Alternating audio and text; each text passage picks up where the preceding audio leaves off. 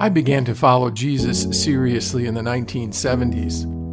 Back then, I thought of it as a decision. I have decided to follow Jesus, I sang. No turning back. But over time, I came to realize that it was more a case of Jesus drawing me after him. I worked the midnight shift at a fast food restaurant and started reading the Gospels during my breaks. Their stories of Jesus calling the disciples to drop everything and follow him caught my attention and eventually captured my heart. In the early days of my new life, it didn't dawn on me that church was also part of the package. Our family didn't attend, and now that I thought of myself as a Christian, it seemed unnecessary to me. I had Jesus and the Bible. I had made friends with others who shared my faith. Why ruin it all by adding church into the mix?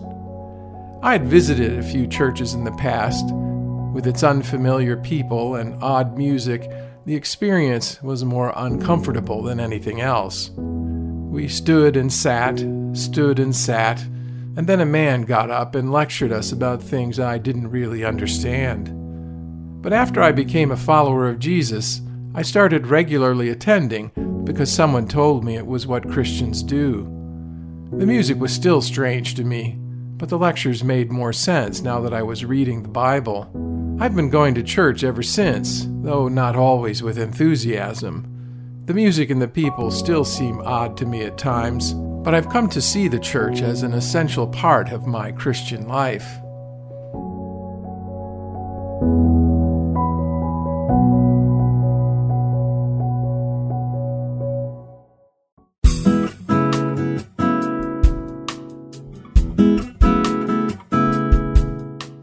We often talk about the church as if it were a location. We say, we're going to church. We point to a steepled building that we call the church on the corner. We think of church as a place to go to worship. But the Bible speaks differently. On the one hand, in 1 Corinthians chapter 11 and verse 18, the Apostle Paul describes how the Corinthian believers come together as church. According to this, church is something we do. It is the act of coming together as those who worship and follow Jesus Christ. On the other hand, the apostle also speaks of church as an identity. Church is what we are. It is a community of those who belong to Christ. For example, later in his letter, Paul brings greetings from Aquila and Priscilla, two of his friends and colleagues, and from the church that meets at their house. This is the same letter that he addresses to the church of God at Corinth. So a church is not a building, but an assembly of believers. A church is a community of faith. When you read Paul's references to the church in the New Testament, you find that he sometimes refers to it in the singular and at other times in the plural. He speaks of the church and also of the churches. These are the church's two primary modes. One is broad and the other is narrow. On its most expansive level, there is only one church, made up of all believers at all times and in all places. This church is not confined to what is seen. It spans heaven as well as earth, and includes both the living and the dead. It is also evident from the way Paul writes that there are many churches. This is the other mode of the church. It is local and consists of individual congregations made up of those who profess faith in Christ. These local assemblies each have their own distinctive makeup, personality, and style, and may sometimes differ on points of doctrine or practice. As a result, the New Testament can speak both of the church and the churches without contradiction. Irenaeus, the 2nd century bishop of Lyon, characterized the church as a paradise in the world. The book of Acts provides a snapshot of what life was like in the early church. According to Acts chapter 2 and verse 42, they devoted themselves to the apostles' teaching and to fellowship, to the breaking of bread and to prayer. Luke describes what on the surface might sound like a utopian community. They shared their possessions, and their meetings were characterized by gladness and sincerity. Yet the New Testament also paints a realistic portrait of church life. There we find people who are much like us, forgiven sinners who sometimes fight and complain, but are still traveling the way of Christ together with the help of the Holy Spirit. In the book of Acts, we see some of the real-world flaws of this remarkable community. We discover that some of its members were hypocrites.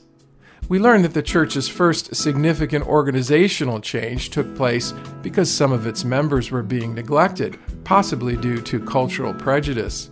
And we observe how reluctant the church initially was to accept the newly converted Paul because of his former life.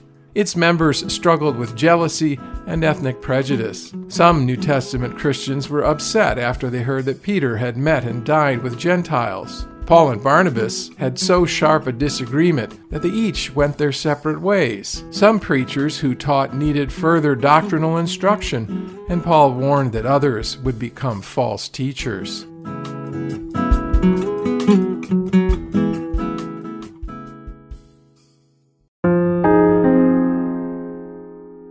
But do we really need the church? The Bible's answer is an emphatic yes. One reason is that the assembled church provides a unique context for worship. When Christians come together as church, they do so to worship God through Jesus Christ. Ephesians 2:19 through 22 says that those who are in Christ are fellow citizens with God's people and members of his household. They are a kind of temple, built on the foundation of the apostles and prophets, with Christ Jesus himself as the chief cornerstone. All who belong to Christ are being built together to become a dwelling in which God lives by his Spirit. One of the primary reasons, then, why Christians come together is to experience the reality of God's presence through worship. Another reason the church gathers is to hear the Word of God taught. When Acts chapter 2, verse 43 gives a snapshot of the life of the early church, it says that the first disciples devoted themselves to the apostles' teaching. Christians meet together to study God's Word, to know how to be the church when they go their separate ways. A church is a community bound together by what Jesus Christ has done and what it has been taught. On the one hand, the Word of God is the foundation that establishes the church. The church is built on the foundation of the apostles and prophets. Because of this, the church is also an agent of truth that proclaims God's Word to the world. In 1 Timothy chapter 3 and verse 15, the Apostle Paul describes the church as the pillar and ground of the truth. Long before social media adopted the language of connection to refer to relationships enacted in the digital realm, the Apostle Paul expressed the idea more concretely by calling the church a body made up of members who have been joined to one another through Christ. The church is a place where we, though many, form one body, and each member belongs to all the others.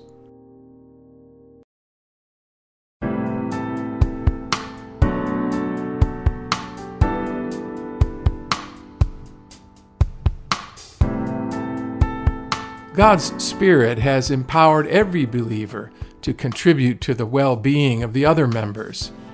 Instead of losing our individual identity and disappearing into the whole, each of us has a distinctive function in the church. Every member adds value to the church, even those who do not seem to add value. Christ has arranged the church this way so that there should be no division in the body, but that its parts should have equal concern for each other. Therefore, Christians come together as church to worship God, hear the Word of God proclaimed, and care for one another.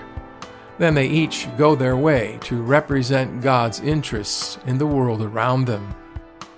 Although there are many organizations that work for the betterment of the world, three things set the church apart from every other institution.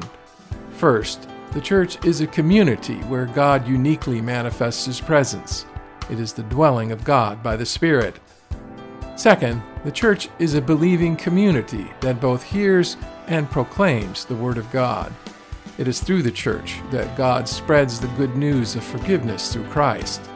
Third, the church is a community of servants, empowered by God to represent His interests in the world. Anyone who has visited a church knows that it is still a work in progress. God has given Christ's righteousness to the church as a gift, but our practice of that righteousness is not yet perfect. Those who claim that there are hypocrites in the church are right. No congregation is everything that it should be. But there is more to the church than our experience of it. An essential discipline of the Christian life is learning how to view the church through the eyes of faith. We learn to look beyond our disappointments and take God at His word. All that God says of the church is true. This faith-driven approach to church life does not deny or explain away its problems, just the opposite. Most of the New Testament was written in an effort to apply the truth of God's Word to the failures and inconsistencies of the church. So how does one find their place in the church? The starting point is to recognize that union with Christ also unites us to the church. The same faith that is the door to a relationship with God through Jesus Christ is also our entrance pass into the church. We must also recognize the importance of intentionality. Scripture urges Christians to study the art of being a church. Belonging to the church comes automatically, but behaving like the church takes learning and practice. Hebrews chapter 10, verses 24 and 25 use the vocabulary of thoughtful reflection when it tells us to consider how we may spur one another on toward love and good deeds, not giving up meeting together as some are in the habit of doing, but encouraging one another, and all the more as you see the day approaching. The closer we get to Christ's return, the more we need the church.